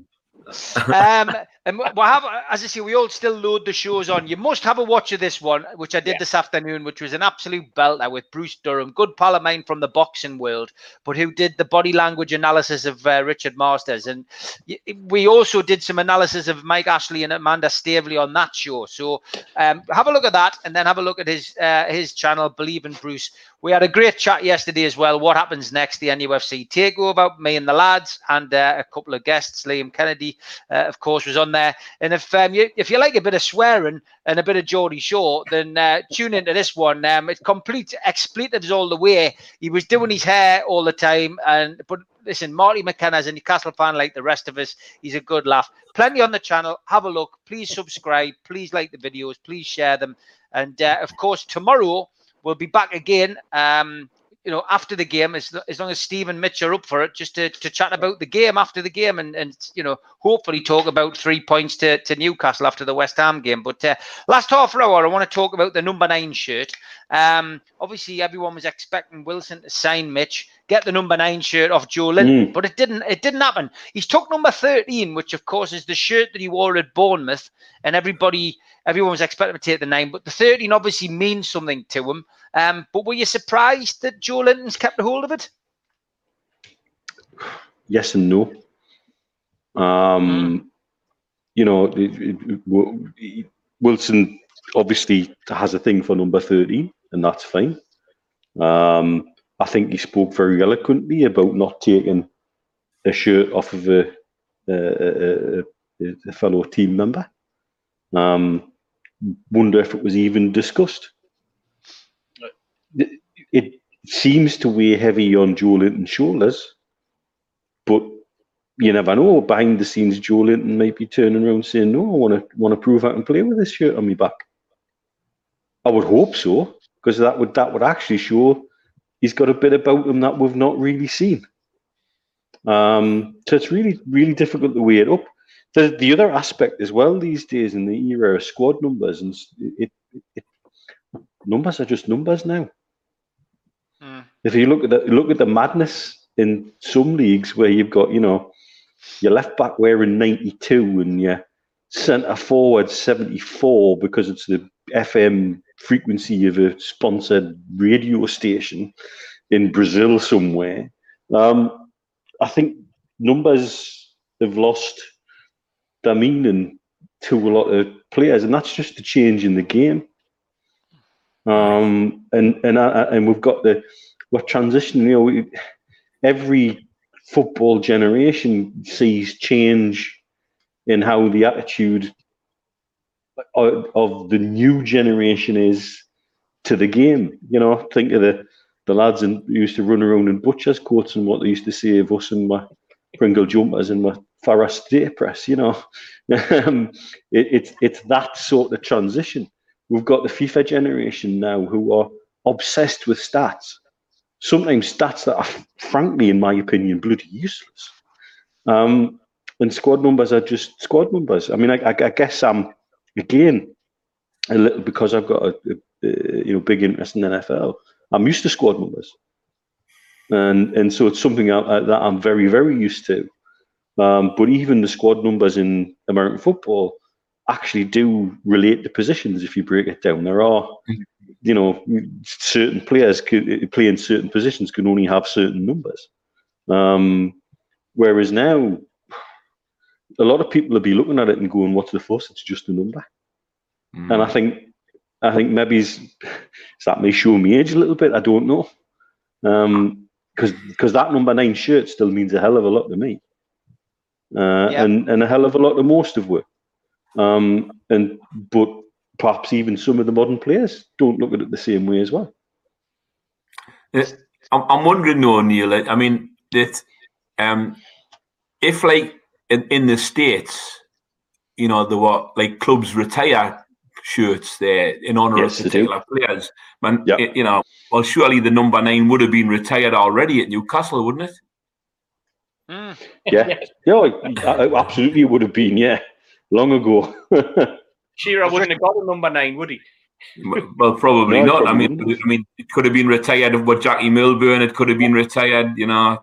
I mean, I wish McDonald had stayed longer instead of going to Arsenal for £333,000. But I mean, 3,333 and 33 pence.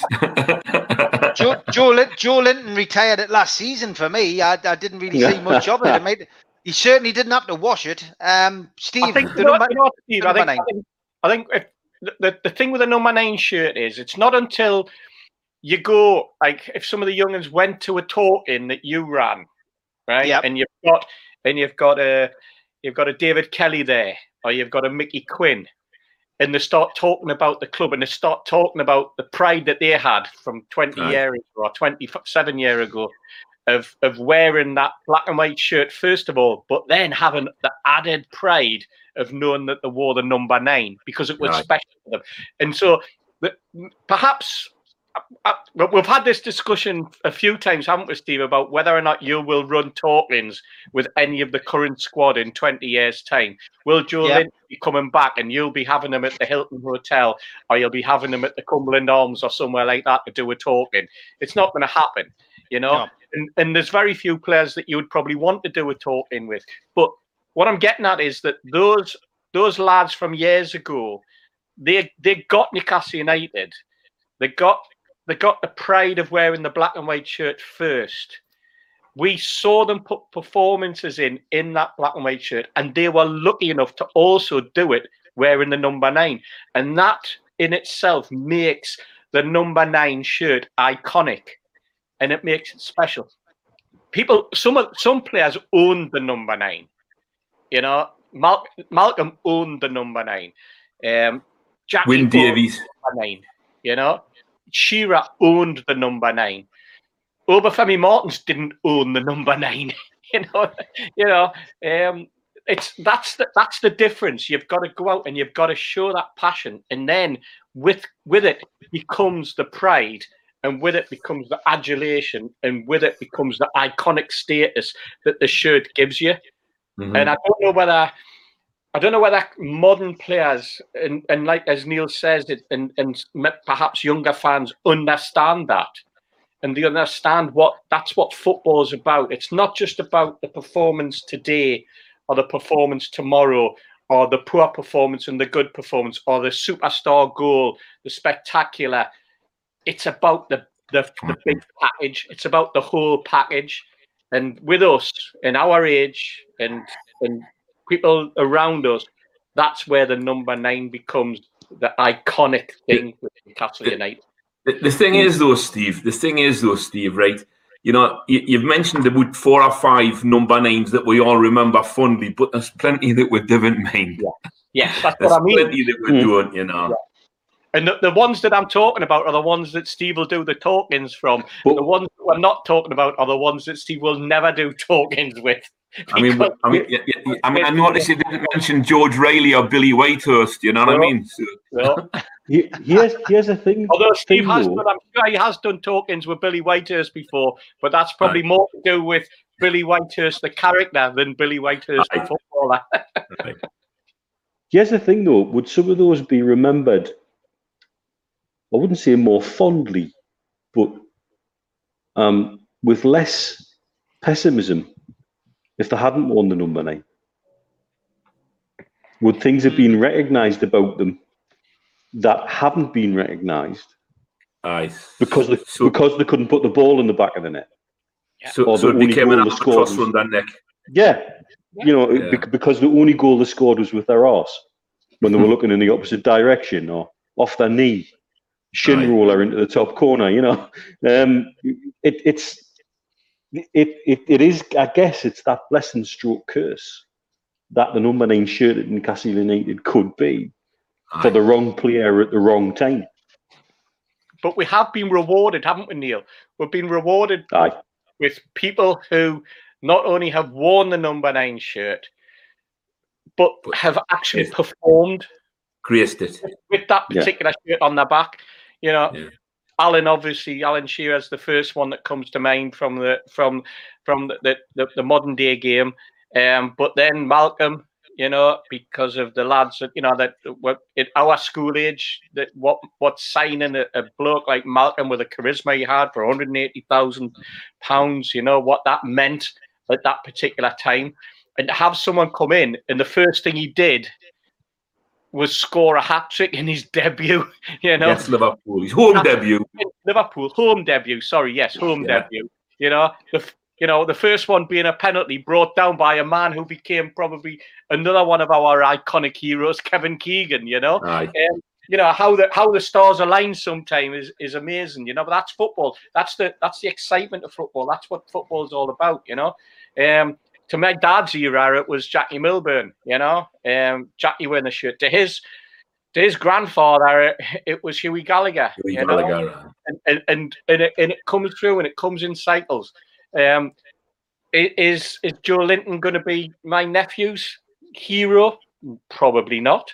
Does Sonny understand what the number 9 shirt means? Unless Jed's going to like instill it into him over the next season, you know, as it becomes special, or is it just going to be, like you say, Neil, a situation that's a throwaway thing because of that particular generation, because we're hanging on to something? Maybe if we won a cup, maybe if we won something, we wouldn't need to hang on to the number 9 shirt as being the big thing. Maybe it would be the person who held up or scored the goal in the cup final that would be the thing that we would suddenly hang on to, you know. Who knows? Aye. Yeah. Peter Barnett suggesting that you sing the Bob Dylan song live when the takeover's completed, Steve. We might have to wait a few more months for that, but I think it gives you a bit.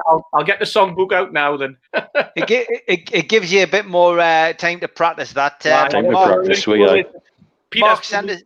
Peter's probably heard me sing on a Wednesday night in some of the bars in Newcastle when I've been out with him before, many years ago when he was at the post office. So I think Peter doesn't know what he's going to let himself in for if I suddenly start to sing like I used to then days. I'm just wondering, Steve, you know, in the current context, I hope it's not going to be a hard rain's going to fall like. It's going to be is your love in vain? I think that's probably what it'll end up with. To be honest, on Twitter, I did put a request out for songs that summed up the takeover. I'm currently working my way through about 165 songs that people have sent us, so I've got a nice little playlist there for the takeover. There's some cracking tracks and a lot of imagination's gone into it. Looking to this season, then where do you think we're going to finish, Mitch? You know, what's your gut instinct before a ball's kicked? What's your gut instinct? Where's Newcastle United going to finish this season? With the additions to the squad we've got, we surely should be able to improve on last year. we should be looking to be finishing in the upper half of the table. We shouldn't be looking at number 17 being success. A lot's going to matter on how we start. Can we hit the ground running and start to get some points in the bag early? Which the form at the tail end of last season would suggest isn't going to happen. But we do have impetus in the squad, and all the players who've been added, I would say, improve the squad. And so we've got the ability there to be saying, okay, top 10 and take it from there. I'm having a heart-head battle with that, though, given that I'm not a big fan of the style of football that the manager plays, and not the manager's biggest fan either. So, you know, that's the difficulty I have with this. It's the age-old thing about it looks great on paper, but that's football's played on grass, you know. But we've certainly got the ability to finish in the top half of the league with the squad we've got now. Okay, so you go on, then where you going? There's a couple of things, Steve. I mean, first and foremost, how many penalties did we get last season? Count them on one hand, I think. It was probably only a couple, right? I think. And so therefore, from that perspective, you can't have a season like that again. And I think, you know, as long as the players that we've got play honestly, I think, you know, a mid-table top half finish is not beyond us. But do we get the rub of the green? You know, because it's quite clear there's some people in the game don't seem to like us as a club. They don't seem to like our fans, and maybe I'm a conspiracy theorist from that perspective. But you know, if those greater powers are against you, I wouldn't rule anything in. I would rule anything out. But if we get a fair rub of the green, I think mid-table top off. Okay, so that's both of you. It's going to be top off. Steve, are you going the same? Yeah. I'm 10 to 12. 10 to 12. That's where I'm sitting. I think that steadying the ship is probably the least I'm expecting from Steve Bruce in terms of being able to start to conjure up some results against teams that he couldn't last season. I know that we ended up with a fair few points, but the performances were the things that I felt let us down and disappointed a lot of us. And I'm erring on the side of a 10 to 12. That squad should be good enough to get us into 10th to 12th position. We certainly should be comfortable. We shouldn't be into a relegation battle or anything like that. And the caveat that I'm going to throw in is that I'm hoping that the takeover, if it does happen between now and Christmas, gives us the opportunity to give them that little bit financial impetus to secure a few more quality players in the January transfer window. And to cement our position, first of all, to make sure that we do stay for the following season in the Premiership, but also give us a good platform for taking us into the following season. Because that's continuous improvement. At the least you would expect from a football team and from a manager is continuous improvement, improving on where you were, especially a manager like Steve Bruce, you know, with 20-odd years of experience. I'm hoping with the backing that he's already received, that we can have that continuous improvement based on where he was in his first season, which we all know was a very, very difficult season for him, coming in as he did very, very late on, and with everything that the whole Rafa scenario that had built up at that point. So we'll give him the chance now. He's got the opportunity to be able to take the football club forward, take the team forward, start to play the sort of football that he says he can play, that he's expecting of the squad. These are people that he's, you know, that this isn't a squad that's been thrown at him again. You know, it's not like that, you know, Steve Nixon's gone out and says you're going to have X, Y, and Z. You know, yeah, this is the team that he says he's had input into. You know, these are the buys that he's looking for. These are the people he wants to strengthen the squad. So great, excellent. That's what we want. We want a manager with that enthusiasm to take that enthusiasm now into the performance, and that's what we're looking for. Somebody asked earlier about body language. I've had an itchy nose for about the last 25 minutes. I'm frightened to scratch it, to be perfectly honest. I'm frightened to even touch nose. Andy James is asking you a question here, and he says, if the PIF and Saudi Arabia link is based on Saudi law, how can the Premier League claim to be taking legal advice on the links unless they are claiming to be talking to Saudi lawyers? That's a great question. I really don't know. Is that the bear trap, you think? Could be. Somebody asked what the bear trap was, Steve. Can you elaborate what you think it is? Yeah, I think it's something like that. I think it's something like, for example, they want you to say something, they want you to commit to something that you know you cannot commit to. Mm-hmm. And I think is factually untrue. Yes. Something that can then be dismantled, something that somebody's already got something on you with. So that they lead you down a path for you to say or you to agree something with, and they're already sitting there with the ammunition that they can then destroy you with. I think I said a few weeks ago, Steve, I was saying this, that if the Premier League were looking for something, a hitch, it would end up being the way in which the Feds got Al Capone. He killed people, he was a drug runner, a bootlegger, but what did they get him for? Tax evasion. And it'll be something like that. Yeah, it's as simple as that, isn't it? I mean, and I think we're starting to piece it all together, lads. We all chat offline and away from the show when before we come on air. But I think we're starting to get to the crux of this now, and it is as simple as that. Hopefully, Mike Ashley can find a resolve to this with his lawyers, and I think the positives are, I think we know that Mike Ashley still wants to sell the club, and we've still got willing buyers, and until we hear from them, we've just got to concentrate really on what's happening on the pitch and hope that Steve Bruce has got enough ideas and skills to keep Newcastle United up again. That's got to be, I haven't given my prediction. I do think you're pretty much right. I think mid-table's achievable as long as we don't have a bad run with injuries, and as long as Ian says, as long as we get rub of the green with the officials, which we clearly haven't over the years. So let's hope that we do get a little bit of rub of the green. Lady looks shining down on us, and we can hopefully have a half decent season. It would be great, and a run in the cups would be good as well, because as Ian again said earlier, winning breeds, winning games, it breeds confidence, and ultimately it gets us through. But we want Newcastle to do well. What's your predictions for tomorrow's game then? Mitch, come to you first. West Ham away. I think we mentioned a little bit earlier in the week when we did that impromptu show. West Ham's in a bit of turmoil. What's your feeling for tomorrow's game? Exactly, and we're playing them at a really nice time. In a soulless stadium, which isn't going to have fans in it. Mm-hmm. Internally, that club captain's criticised the management of the club and the running of the club about letting younger players go. I gather they're carrying a few injuries as well. So I think this is a perfect time to go and give it a go, get the ground running. Mm-hmm. Let's give them a game. Let's go at them.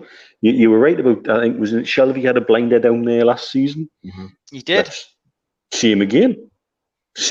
Bring it on. And what we've got to do is we've got great spirit in the camp by the looks of things. Take over matters aside, there seems to be a good feeling in that squad with these new additions.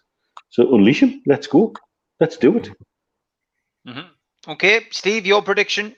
Yeah, I agree. I agree entirely with what Mitch has just said. And I also had that the other part of the turmoil is that they've had a player on their books in Jack Wilshere who they're now trying to buy off and offload and terminate his contract with. So what does that say to the rest of the squad? You've got rid of a young'un that the club captain's criticised you for, and now we're in a situation where we've got someone who's still relatively young and talented, and they're trying to get rid of him in that respect. And when a club gets into that situation, it becomes public that you're trying to get a player to terminate his contract, and you're trying to pay him off because you feel as though he's not the person for you. And this is West Ham. This is a Premier League. This is a club that could go out and could buy a replacement for Jack Wilshere tomorrow if they wanted, because so we're led to believe that they're run by a couple of charlatan millionaires that with money to burn. You know, they've got a ground that they pay something like £2 million for a season for rent. You know, they conned the British government. You know, they played an absolute blinder to get that stadium, didn't they? You know, absolutely nothing. And it's a 60,000, and the fans hate it. Everything about what's going on at West Ham they dislike. It's great, isn't it? Absolutely brilliant. Yeah, I'll bring that. I'll bring that 3-0. I'd love that 3-0. I'll take what the lad said before. 3-0 away win. 3-0. What a great start to the season that would be.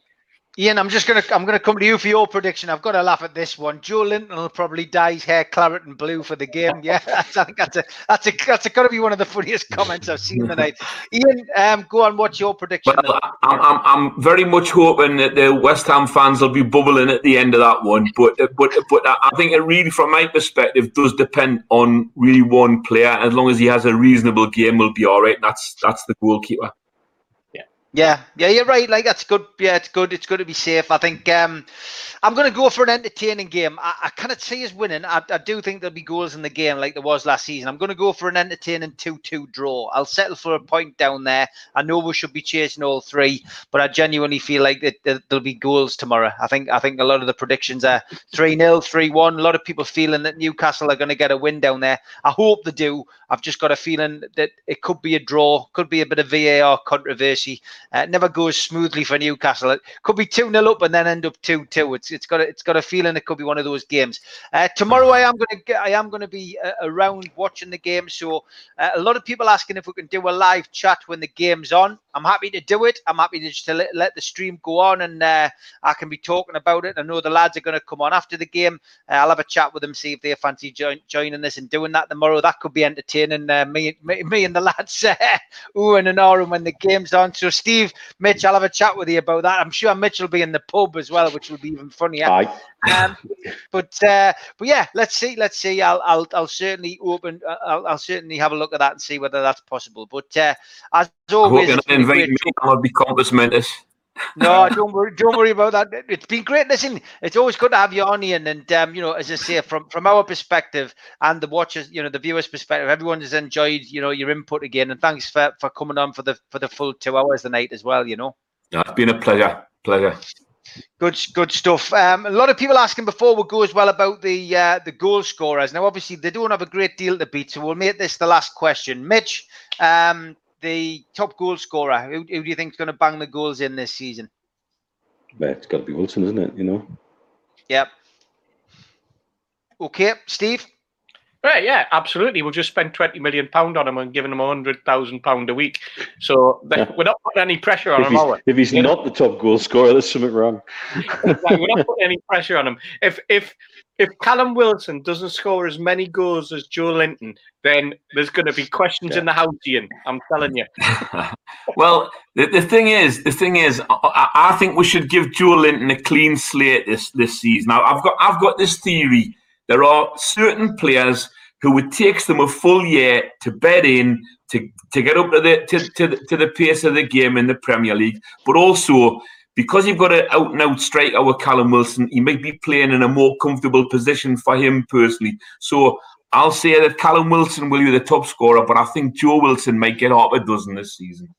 Well, I'm telling you now, I'm going to follow Mearnsy's advice there, right? As my local MP, I'm going to give Joe Linton the benefit of the doubt, right? Starting now. Right, and we'll see what happens. We'll see what happens as the season progresses. This is going to go well. You're right. At the end of October. I tell you what, it could all be over by next Friday's show, but we'll see. By October, you'll be wearing a mask. You'll be scared to step out your house. You'll never be seen.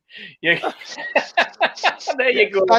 Ian's got it on. Other masks are available. All right, I hope everyone has a great night. Thanks everybody for watching. And John just said Steve's body language when saying he's given Joe a chance. Exactly. I will give him a chance because everyone's saying I should stop ribbing him. So I've seen you scratching your nose. Great stuff. As always, thanks for joining us, lads, and look forward to seeing Mitch and Steve after the game tomorrow. Ian, thanks a lot, mate, and thanks everybody for watching. Take care. Good night. Cheers, everybody. Cheers, everyone. Speak soon. Take care.